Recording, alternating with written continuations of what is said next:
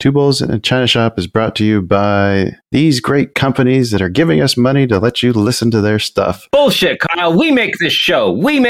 You and me. Two Bulls in a China Shop is brought to you by us. Someone's got to pay the bills, Dan, because it's not our trading. All right, roll them. You are listening to an entertainment program put together by a company called Financial Ineptitude. Anything said on this show is not an endorsement or professional advice. Would you really want to tell a court of law you were suing us because you thought taking financial advice from two idiots on a podcast put out by Financial Ineptitude was a good idea? Really? Clown hat smiley face.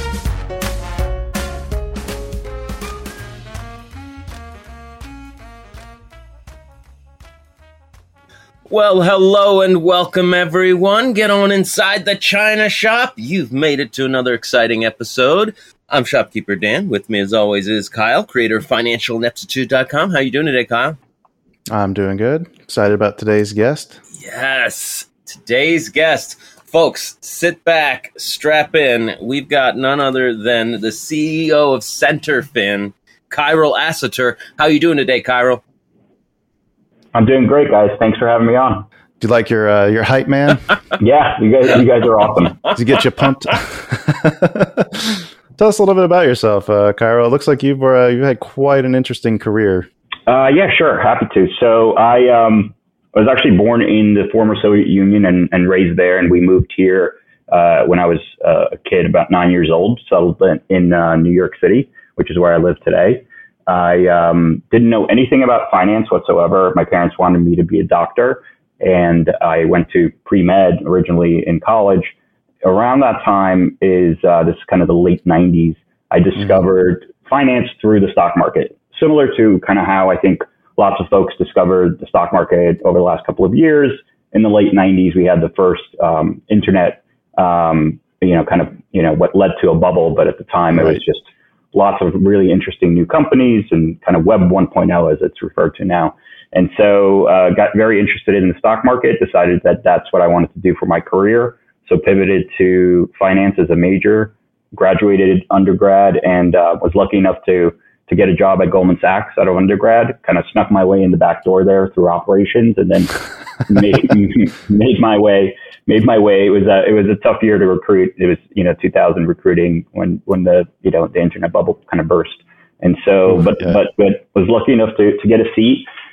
Made my way eventually into the prime brokerage business, which is largely the business associated with the hedge fund industry, basically running the services and managing the relationships of hedge fund clientele that Goldman Sachs had. I kind of noticed early on. I read a lot of the When Genius Failed books and Market Wizards books, and got kind of obsessed with the hedge fund industry. Also noticed that all the smartest people seem to be starting hedge funds or going to work at hedge funds. And so figured, why not align myself with the hedge fund industry? So Goldman had, and to this day still has, one of the best franchises in that business. And so, spent the next, 8 years, working in that business at Goldman. Eventually, one of my clients, a distressed credit hedge fund founded by also ex-Goldman guys, hired me to come on in a kind of a business development, marketing, investor relations capacity. So spent the next 5 years there, was recruited into a handful of roles at other firms before I basically decided about, I guess almost 6 years ago at this point, to hang up my own shingle and work in an advisory capacity as a consultant advisor to the alternative investment management industry, which is, includes hedge funds and others. Mm-hmm. And then about 2 years ago, decided to start what is now Centerfin. So put a team together and started building right around COVID, believe it or not.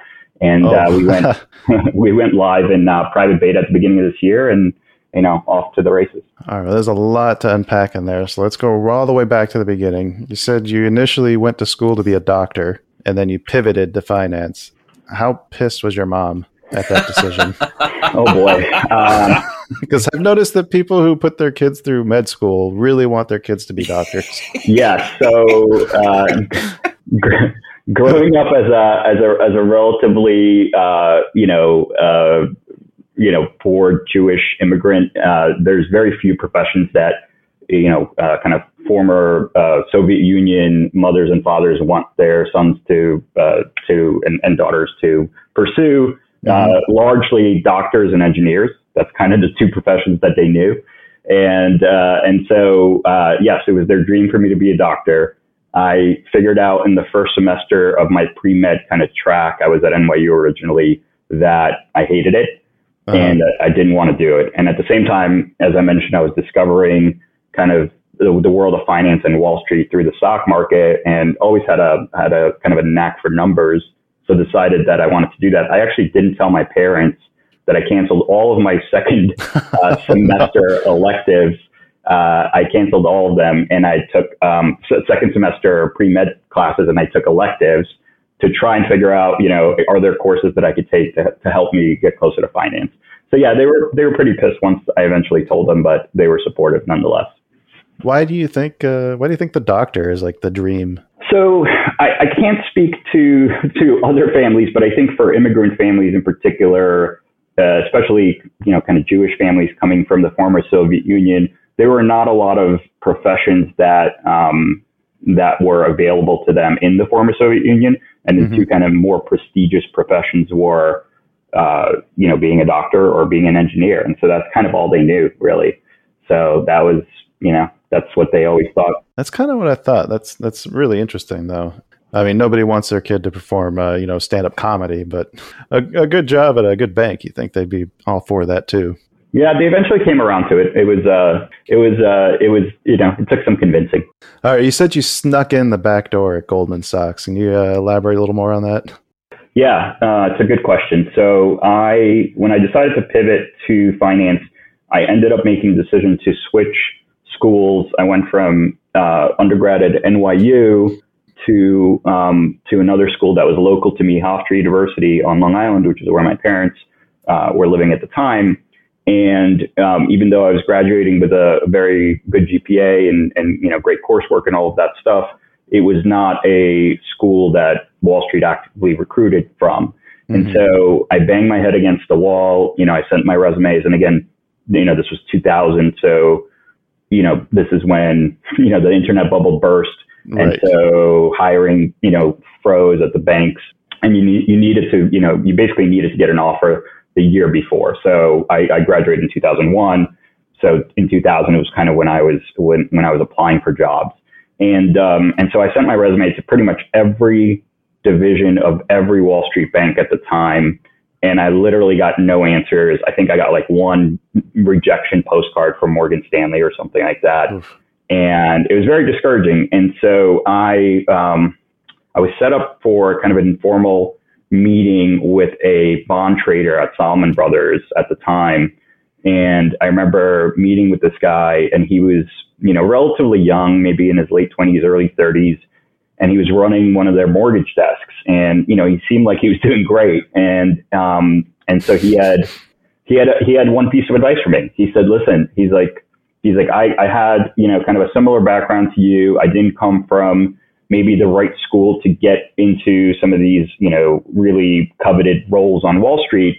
But I did get my way in the door in kind of operations at Salomon and work my way through the system until, now I'm running this whole desk and, doing great. And he said, my advice to you would be find the best seat you can, in the operations division, the non-front office, as they call it, part of a bank.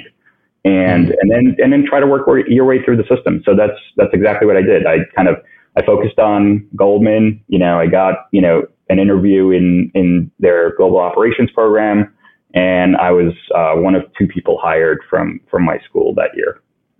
When you say the operations side, what exactly does that mean?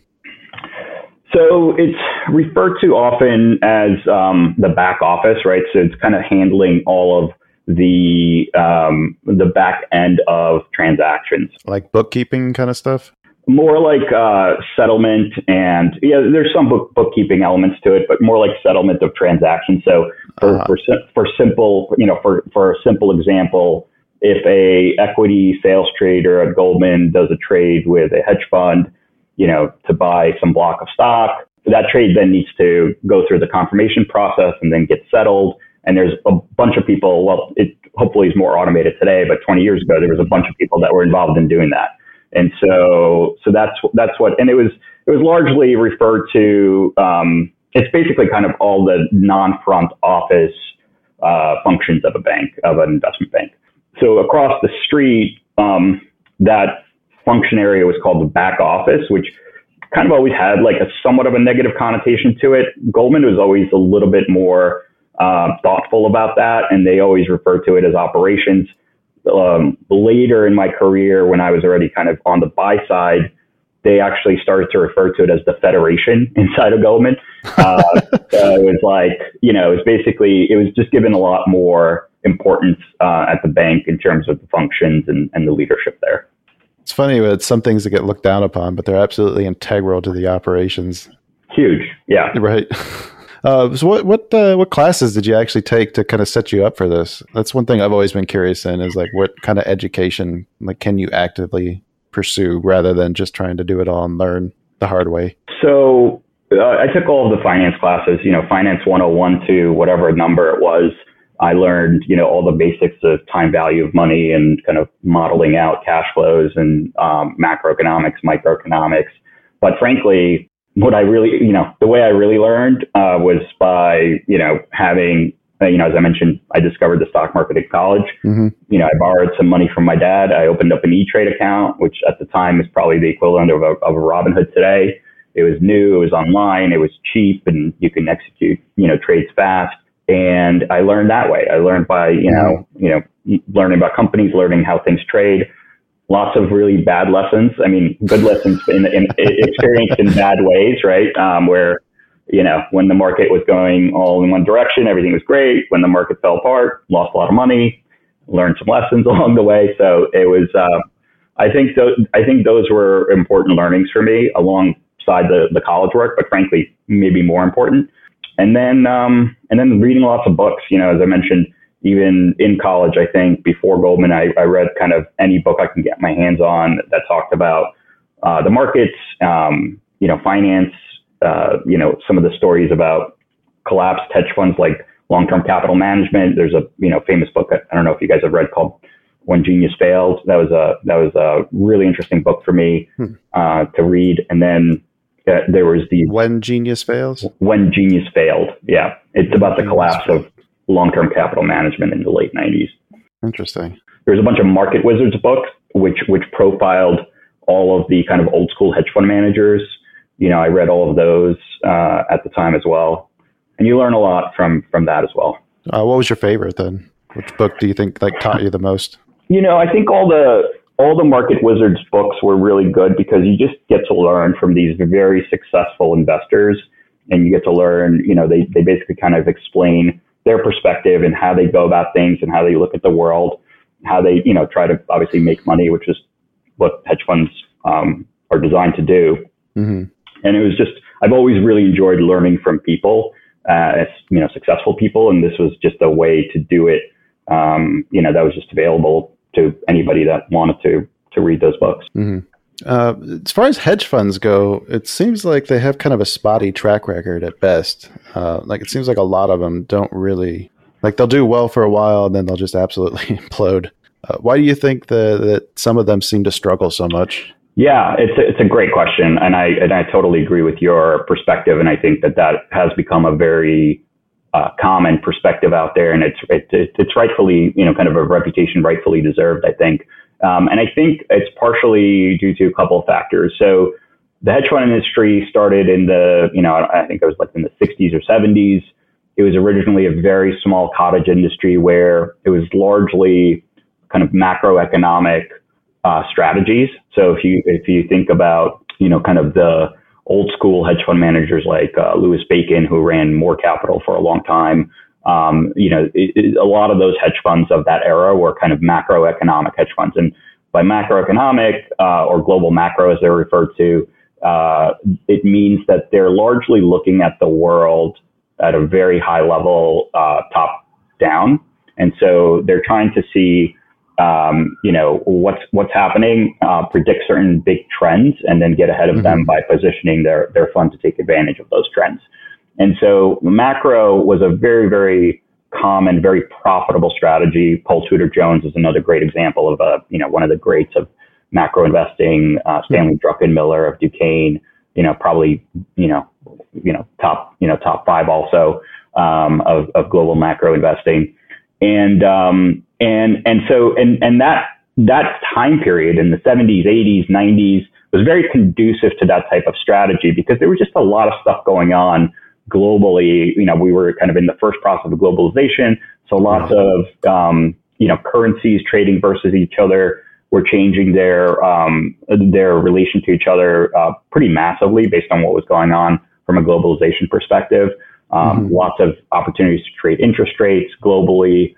There was just a lot of stuff to do in global macro. And then hedge funds kind of earned their stripes, I would say, in the internet bubble, because a lot of them were positioned to actually weather that storm relatively well.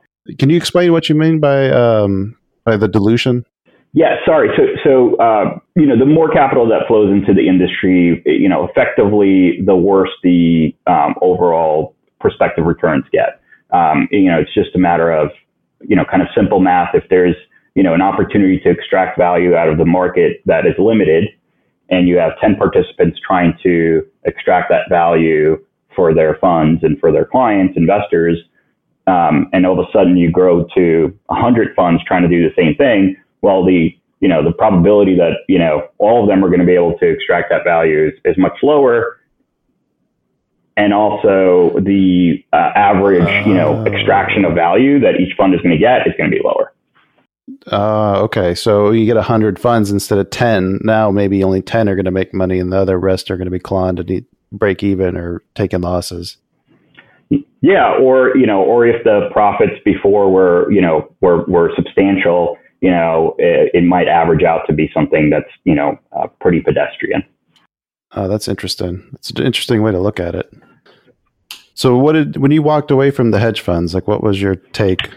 How did you feel about them when you left? So I got a little bit, as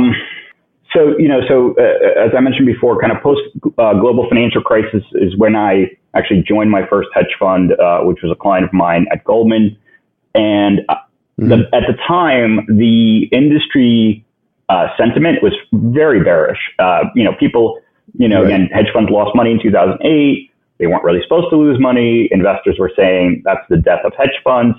But my personal view, having sat inside Goldman and watched some of the flows and talking to a lot of institutional investors, was that we were just setting up for the next round of institutional adoption via the pension community.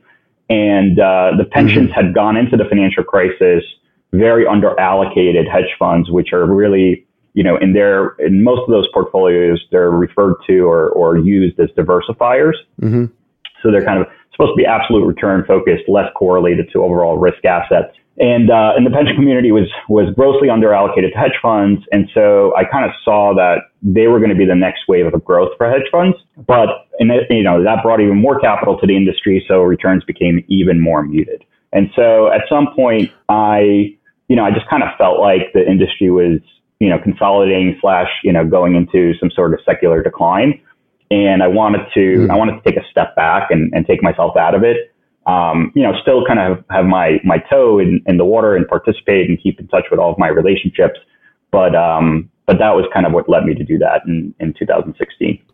Why would they want to be invested in hedge funds? That was one of the things that surprised me with the whole meme stock mania, was the hedge fund managers saying that retail's hurting the pensions and hurting school teachers. Why is a school teacher investing with a hedge fund? It's a good question. So there was an article about this in the Wall Street Journal actually this morning about pension funds kind of taking on more risk in order to generate their returns that they need to meet their obligations. So going into the financial crisis, a lot of pension funds were not actively allocating to what's broadly categorized as alternative investment strategies. And so those are strategies that are, largely something slightly different than just, kind of plain vanilla stocks and bonds, via either ETFs or mutual funds. It doesn't really matter, but those are kind of the asset classes largely that that pension funds were allocated to. Hedge funds, venture capital, private equity are all in kind of broad bucket alternative investment strategies. And the idea there is that, the managers of those funds, hedge funds, private equity firms, venture capital firms, are using a strategy that is not that is slightly different, that takes a different take on generally the public market. So hedge funds were by the pension community considered a diversifier strategy. And so because hedge funds were not tied to be just long stocks, they can be long short, they can be short only, they can be in various different sectors. They were, taken collectively, a portfolio of hedge funds should actually increase the quality of the portfolio return over a long period of time. And that's why, and that makes sense. Yeah. And so the consultants kind of drove pension funds into the hedge funds, in my opinion, at the wrong time. We were, kind of post financial crisis, we were living in this, very easy monetary environment that the Federal Reserve created as a response to the financial crisis. And, what that meant, this is obviously with the benefit of hindsight, but some of this was already obvious. But what that meant was that it was just going to be very difficult to generate returns on an active basis. Basically lots of money into the system, floated all boats, and it kind of, reached a crescendo in 2020 with COVID. Speaking of which, now that the Fed is finally starting to unwind that balance sheet, like what do you see as the future of the market being? So it's super interesting. It's a internal topic of conversation for my team. It's something I talk to. I'm still very close with a lot of the hedge fund community. I talk to folk all the time about this. We potentially have entered a new kind of regime. In 2022, late 2021. Which is going to be very, very different than the prior decade plus, where, the Federal Reserve and central banks globally, they generally, let's speak to the Federal Reserve. They have two mandates, right? They have price stability, which means that inflation / deflation is somewhat controlled, and 2% is some arbitrary number that they use that they feel like is a good number for inflation. And then unemployment, right? And so unemployment is very, very low, as I'm sure you guys are aware. But inflation all of a sudden got out of control in kind of 2021, now into 2022. It's not really showing signs of abating. And so the Federal Reserve has no choice but to fight inflation, right? What that means is tightening financial conditions, raising interest rates, and that's really bad for stocks and really bad for bonds. And so it's a really tough environment. I mean, the toughest job in the world is at the hands of the Federal Reserve. The second toughest job is, anybody who's professionally managing money in this environment it's very difficult. Right. It's even tougher for Powell now that he can't trade stocks anymore. Oh yeah. It's a fair point, because I have this conversation, with my team and with others in the industry where, the Federal Reserve is made up of, fairly well-to-do people that own lots of stocks, and what their policy response has been, and looks like it's going to continue to be, at least for the foreseeable future, is really bad for stocks. And we've seen a 20% correction, but that's actually not that painful. It could potentially get a lot worse. Where do you think the bottom's going to be? I couldn't tell you, and I think anybody who tells you, Okay, let me rephrase that. What would you need to see to call a bottom, to say that the bottom is in? I'll answer it in a little bit of a different way. If tomorrow Jay Powell came out and said, you know what, guys, we actually think this inflation thing is fine and it'll take care of itself, and we're just going to go back to what we were doing in the prior, decade, then everything's going to rally, right? Yeah. It's just not likely that that's going to happen. So what we're paying attention to, and what we're talking to folks about, and smarter than us, is we are really focused on what's happening with the data that's coming out as it relates to inflation and the economy, because now it's a balancing act, right? Because, the economy is already slowing. We're seeing that in the data. The market usually is a leading indicator, right? So the market started to sell off, really in late 2021. Some parts of the market start to sell off in early 2021. And so it's a leading indicator. So it's been showing us that there's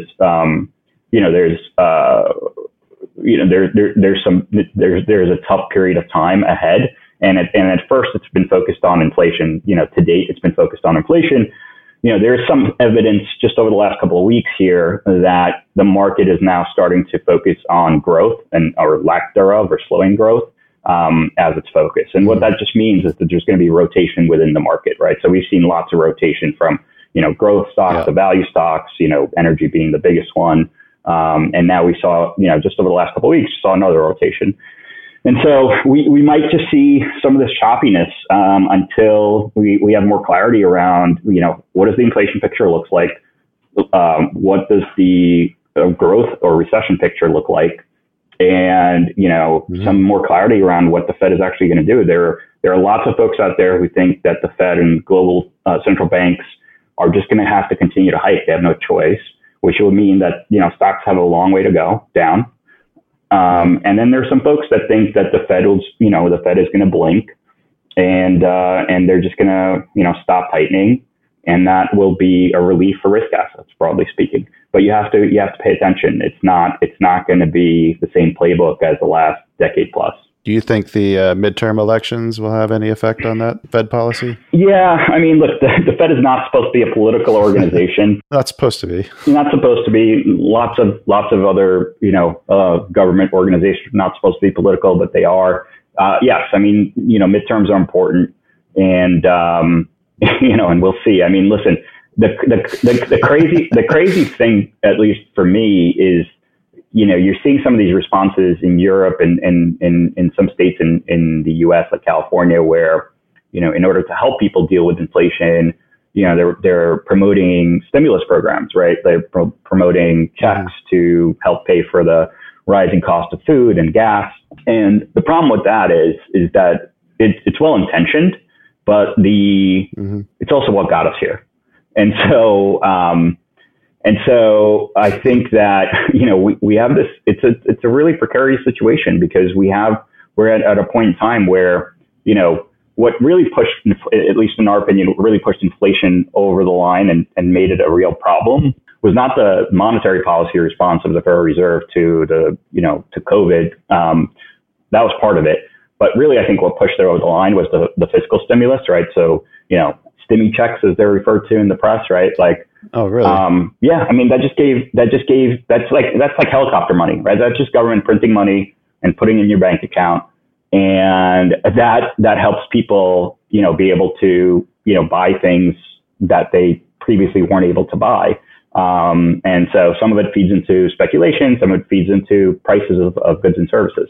And so responding to inflation by doing the same thing is a little crazy, but that seems to be where at least some governments are talking about and doing. So you don't think the supply chain is the main driver? It's all part of it. It's all related, right? The supply chain issues, they're actually abating, at least as far as we can tell.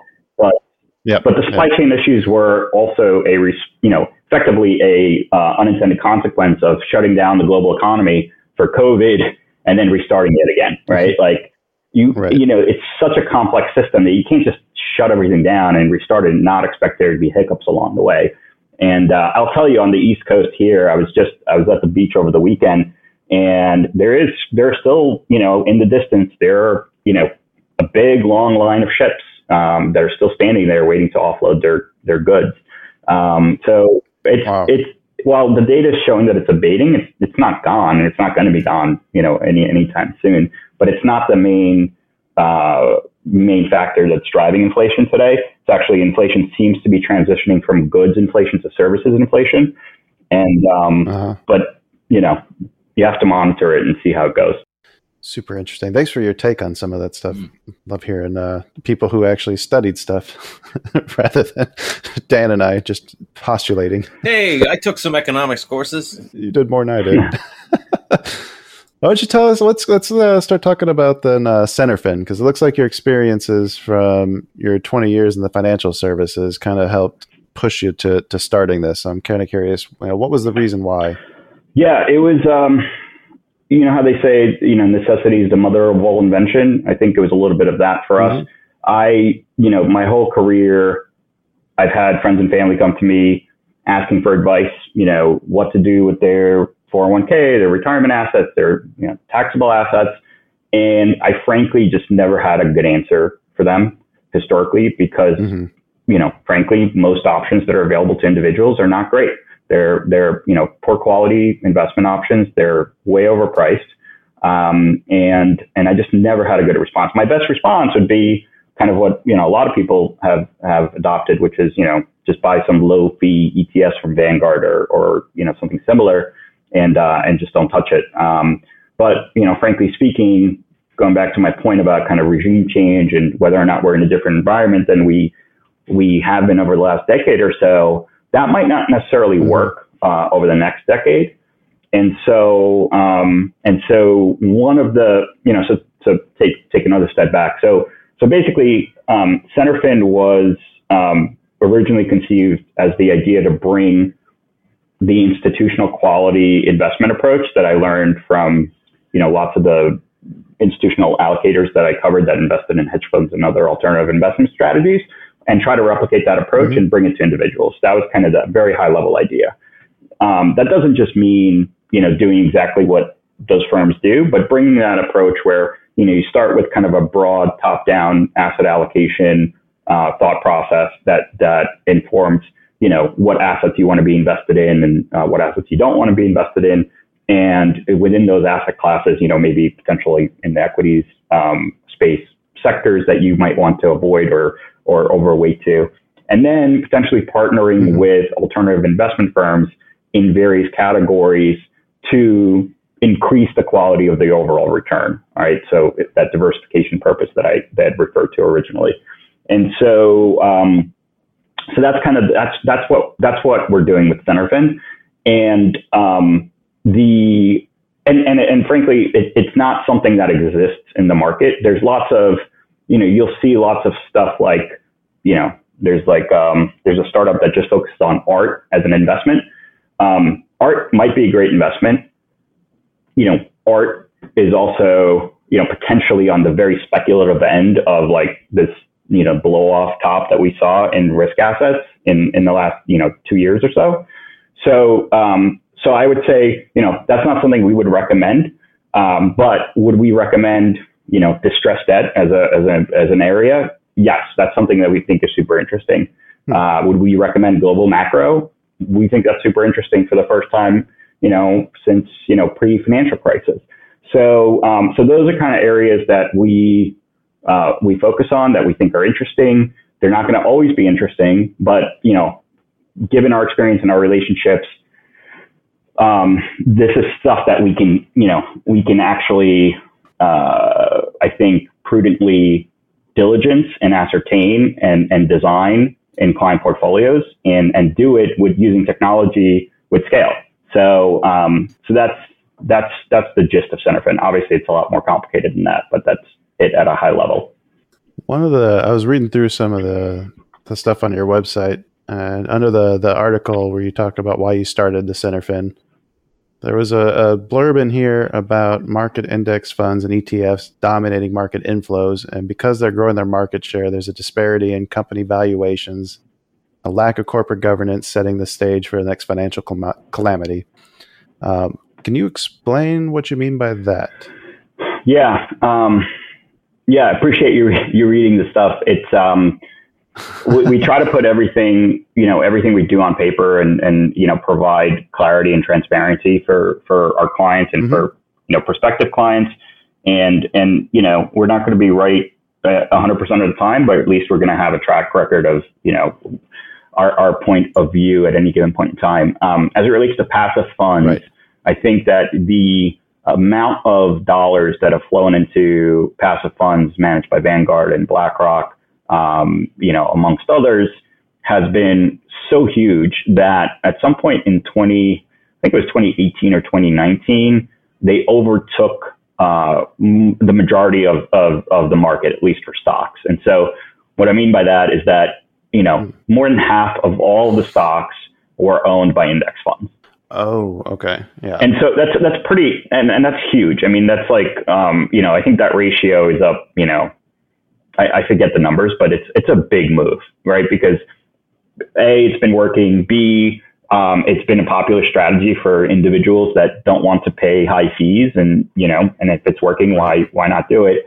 But the potential unintended consequence of that is that these index funds, there's nobody sitting there making a decision on whether or not Coke and let's just use a simple example, but there's Coke and Pepsi. Should we invest in Coke or Pepsi? Is one potentially, better operationally, has better margins, potentially more valuable? Nobody's making that decision, right? Coke and Pepsi have a weighting in the S&P 500. Coke and Pepsi have a weighting in a consumer staples ETF. And every dollar that goes into an S&P 500 ETF or a consumer staples ETF gets on a pro rata basis to that weighting of Coke and Pepsi, gets plowed into Coke and Pepsi. And so, so all these dollars go into these ETFs, into these passive index ETFs. They get, without any kind of thought and, any consideration to the potential relative valuation discrepancies between different companies, they get plowed into these companies' stocks at the ratio that they are given in that index. And so, so basically it's kind of, to go back to, something I think I mentioned before, but kind of lots of liquidity kind of flooding the market, right?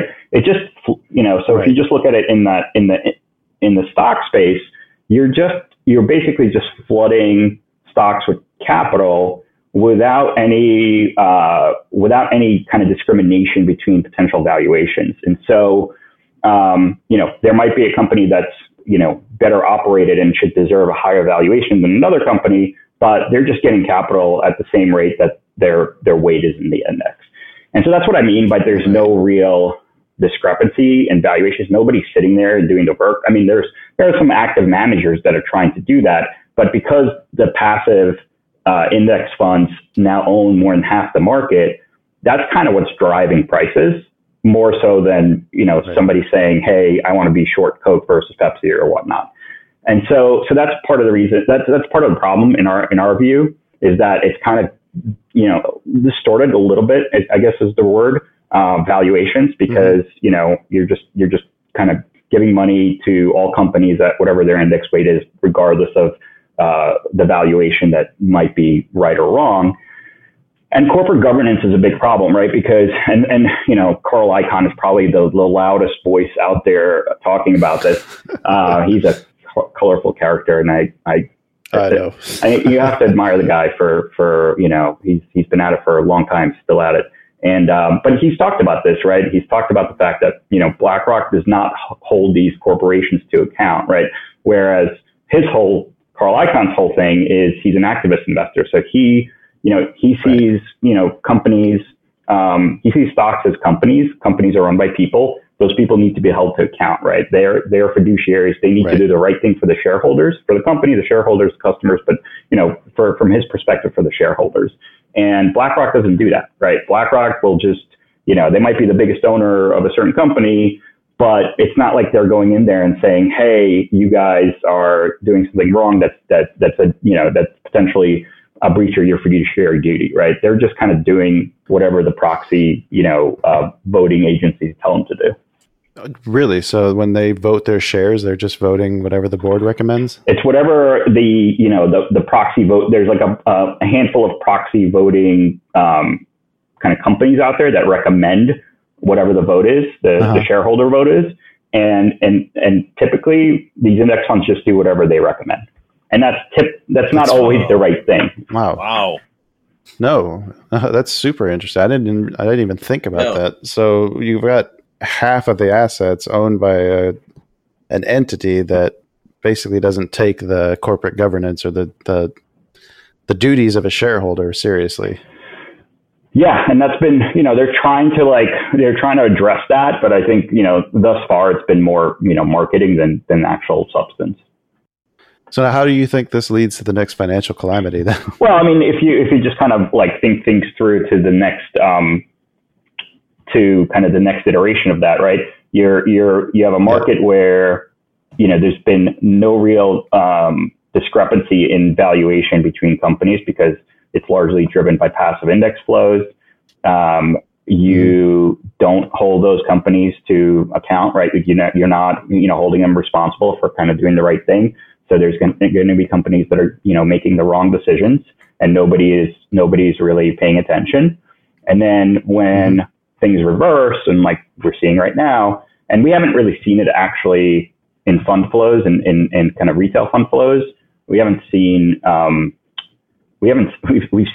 still a pretty healthy record of passive inflows into stocks this year. We've seen a pullback in institutional stock flows, pretty significant, pretty dramatic pullback. But when you do see that, and you've seen stocks go down, but let me tell you, if we see retail fund flows reverse, and they'll reverse if there's enough pain, that's gonna lead us in the other direction, right? That's gonna be indiscriminate selling by the passive index funds, because that's all their job is. They're just passing along, either they're buying the stock or they're selling the stock. So as retail starts closing out their ETF holdings, then that money gets pulled out in the pro rata basis on all the holdings of the ETF. Exactly. It just goes the other way.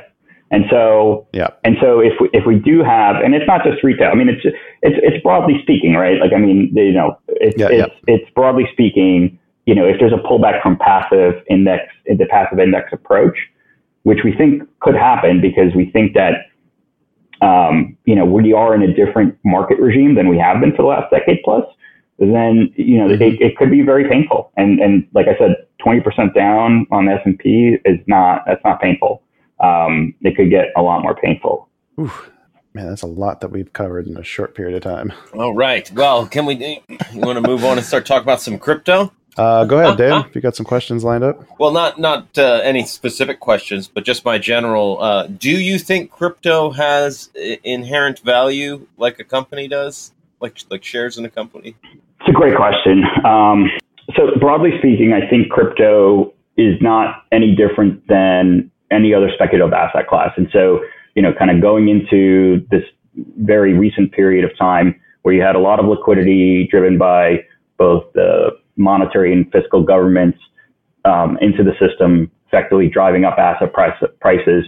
It typically, the more dollars you have in the system, the higher on the speculative scale that those dollars go. They kind of flow into higher speculative assets. Crypto is probably on the highest end of speculative assets, maybe similar to investing in art, as I alluded to before. Within crypto, though, I kind of, and this is my personal opinion, I view Bitcoin as something separate from kind of the rest of the crypto market, where I can see a value for Bitcoin that's not ascribed to it the same way as to a company, but maybe more akin to a currency. And that's due to the fact that it's a fully decentralized, non-sovereign risk asset. And I think there's a value there, right? There's, if you're in crypto, the term, not your keys, not your coins, right? You can, if you hold your coins on, in cold storage in your own wallet, unless somebody physically takes them from you, you can't lose them. Now, so that's kind of the use case in my view on Bitcoin. And I developed this view back in 2017 when I was talking to a business person from Venezuela. And and this is a guy, he was like a grandfather and he was a successful businessman. And he said to me, thank God for Bitcoin, because otherwise everything I've worked for my whole life would be gone, because Venezuela, as I'm sure you're aware, kind of devalued its currency, which meant, people lost their wealth basically. And he was able to convert some of his Venezuelan currency to Bitcoin and save some of that value. And so I think so that's where I think Bitcoin's value comes in. Mm-hmm. I think everything else, and I think it's still early and it's not even clear that Bitcoin, is if you were to refer to it as a global, non-sovereign reserve currency, it's not even clear that Bitcoin is it. It has the longest track record. It's never been hacked. And, they've tried to shut it down in China like 5 times. It's still around. From a fundamental perspective, it's still doing well. Price-wise, it moves around, obviously, in a drawdown right now. But that's how I think about Bitcoin. I think Ethereum and some of the other kind of layer 1 networks are, also interesting, but I think very early. The use cases need to be proven out. And so do I think Dogecoin is worth anything? No, I think the fact that, Dogecoin still has a $7 billion market cap is a problem, and it'll eventually go away. But I think there's something to Bitcoin. And so I've been personally recommending to my friends and family since 2017 to put a small percentage, 1 to 3% of their net worth into just Bitcoin, maybe, a mix of Bitcoin and Ethereum, with Bitcoin being kind of the biggest piece of it. That's my personal recommendation to to people I love and care about. I think, for clients, we've taken a similar but different approach and not using direct coin exposure, but things that have been developed in the market today that are good proxies for kind of the crypto market in general. But we still view it as a very speculative space. No, that's a very nuanced take. So you're more in line with viewing crypto as an actual currency, not necessarily like a commodity, like the Senate bill is trying to make it happen. So yes, I think Bitcoin itself, and Gary Gensler was on CNBC this morning talking about it. He said, he thinks rightfully so, Bitcoin has been kind of classified as a currency or a commodity, which is, currencies and commodities are kind of similar from that perspective. And I think that's probably appropriate. And I think that, the secret to Bitcoin is, again, it's the fact that there is value in being able to store, value,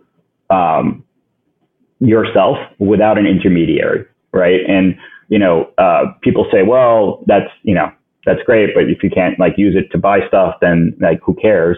But, there's still value there. And, I think that what we saw recently with the protests in Canada, if you were following the truckers protesting Canada's COVID, rules, the government there issued the banks an order to freeze some of those protesters' bank accounts.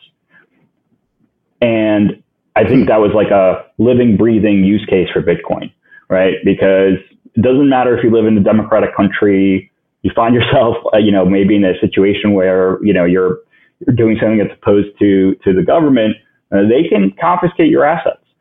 And so, you're seeing it right now, maybe more fairly with, Russian oligarchs, right?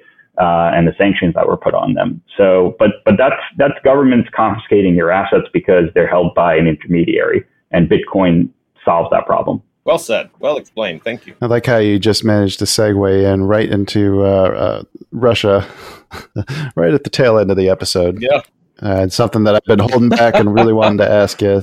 We got permission from you beforehand, but yeah, you said before we started talking that you grew up in Ukraine. I was wondering if you had any insights on what's actually going on over there right now. Yeah, no, thank you for asking. And I really, I don't mind talking about it. I was born in what is now the eastern part of Ukraine in the second largest city in Ukraine called Kharkiv.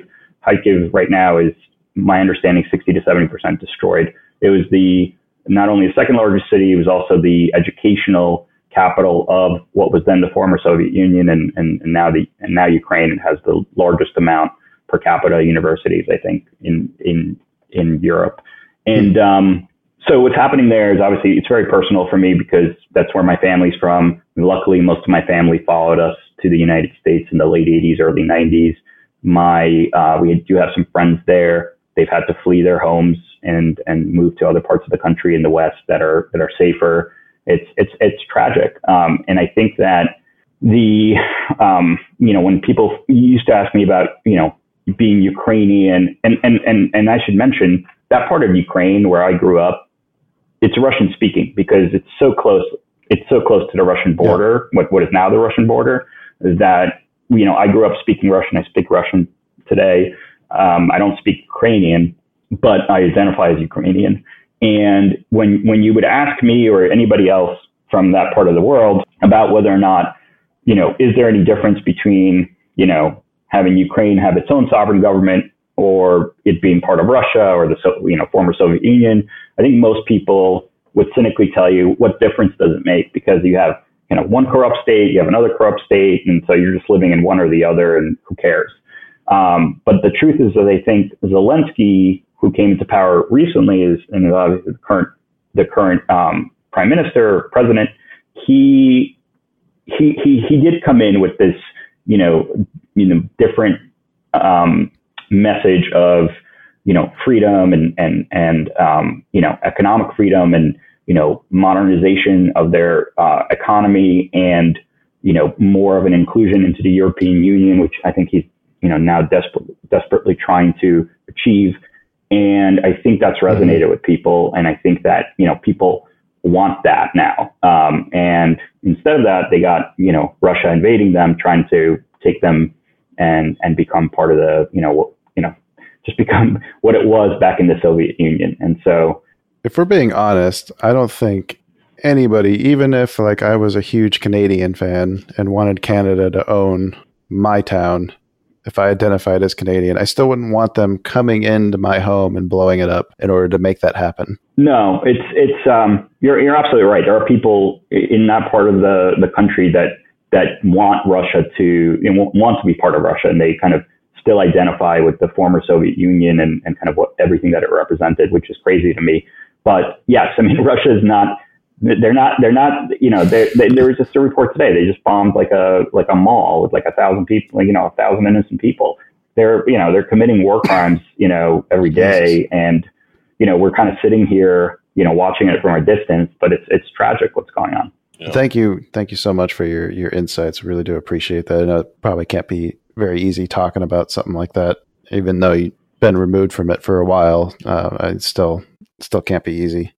Definitely not a great situation. Just, you got to hope for some sort of, it doesn't seem likely, but some sort of resolution one way or another, sooner rather than later. I will say, I think Zelensky's earned a lot of fans over the last year. He has, and I think he's done a great job. He did. I should point out, like, he wasn't a saint going into this. Like, he has some affiliations with a Russian oligarch, with some, definitely some, there's some black marks there, but he has done a good job since the crisis. Like the one childhood friend that I personally stay in touch with, who lives in Kiev, that I have chatted with, did not vote for Zelensky, was not into him at all, but has become a huge supporter since the war started, because, he just feels like he's done such a good job since the conflict started.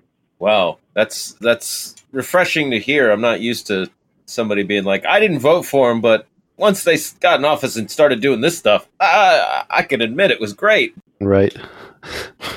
Most people don't want to ever change their minds. Yeah, that's changing my mind. Ugh. Dan, how are we doing on time, I think? Oh, well, we got about 5 more minutes if you want to stretch it. Otherwise, we can wrap it up. We've covered a lot of topics. I think we should let Kyril talk about where people can find Centerfin if they want to learn more, where they can follow him on social media. Yeah, I appreciate that, guys. Thank you so much for doing this, by the way, and congrats on the podcast. It's I know it's a lot of work, and appreciate you guys having me on. So again, Centerfin is really what we think is an alternative approach to kind of what's traditionally available for individuals. We think it's ever more so important today in potentially a very different regime than we've been living in for the recent past. And so we're happy to talk to people about that and why we think so and what we're doing about it. We are, you can look us up at centerfin.co. I'm Kyril, Kyrill at centerfin.co. I'm also on, we have all the social media presences, but I'm also on Twitter personally. Wall Street Hobbs, Wall STHOBBES, and happy to engage with people and have a conversation. Well, Hobbes as in the philosopher, or Hobbes as in the tiger from Calvin and Hobbes? as in the philosopher, yeah, I got. Although the other Hobbes is also a philosopher, I think so. That's my favorite. That's my cat's named after. Yeah. Oh, that's so funny. Wall Street _ Hobbs. Wall Street, just Wall ST Hobbs. Well, Hobbs. I'm trying to add you, so there you are. Okay, I am following you now. Awesome. I'll follow you back.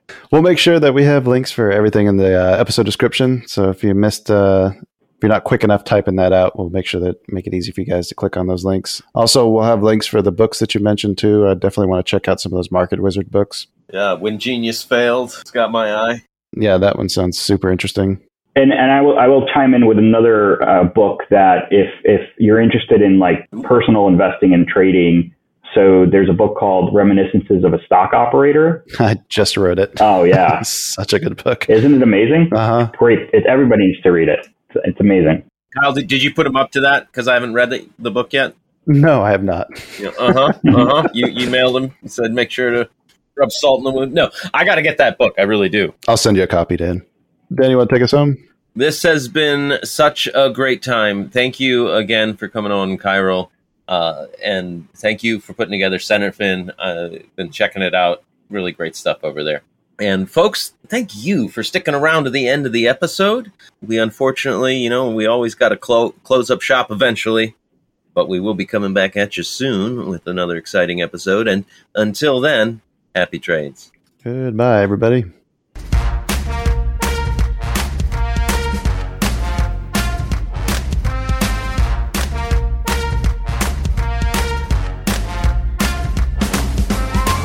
Two Bulls in a China Shop is an entertainment program, and all thoughts and opinions expressed in the show belong to the hosts and not of any company. They are not intended to provide specific advice or recommendations for any individual or on any specific security or investment product. It is only intended to provide entertainment about stocks in the financial industry of trading.